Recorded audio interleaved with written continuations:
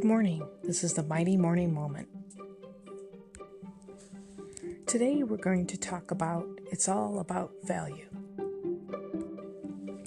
When you think of the word value, you think of things like worth, you think of things like importance, you think of things like usefulness.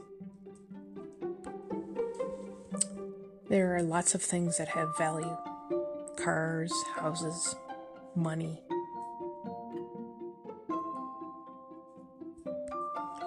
People can be described as having value. They're important. They can be useful.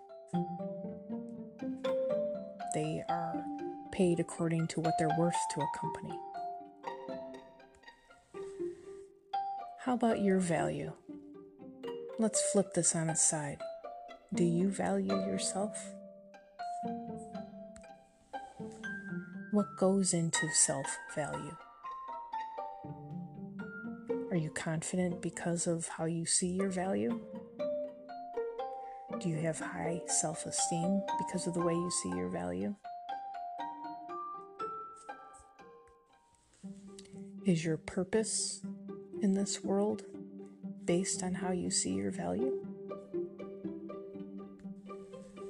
Those can all be pretty hard questions. Here's a thought. How we value ourselves, or how we see ourselves, and what our value is, and where we place our value, that is foundational to how we relate to others.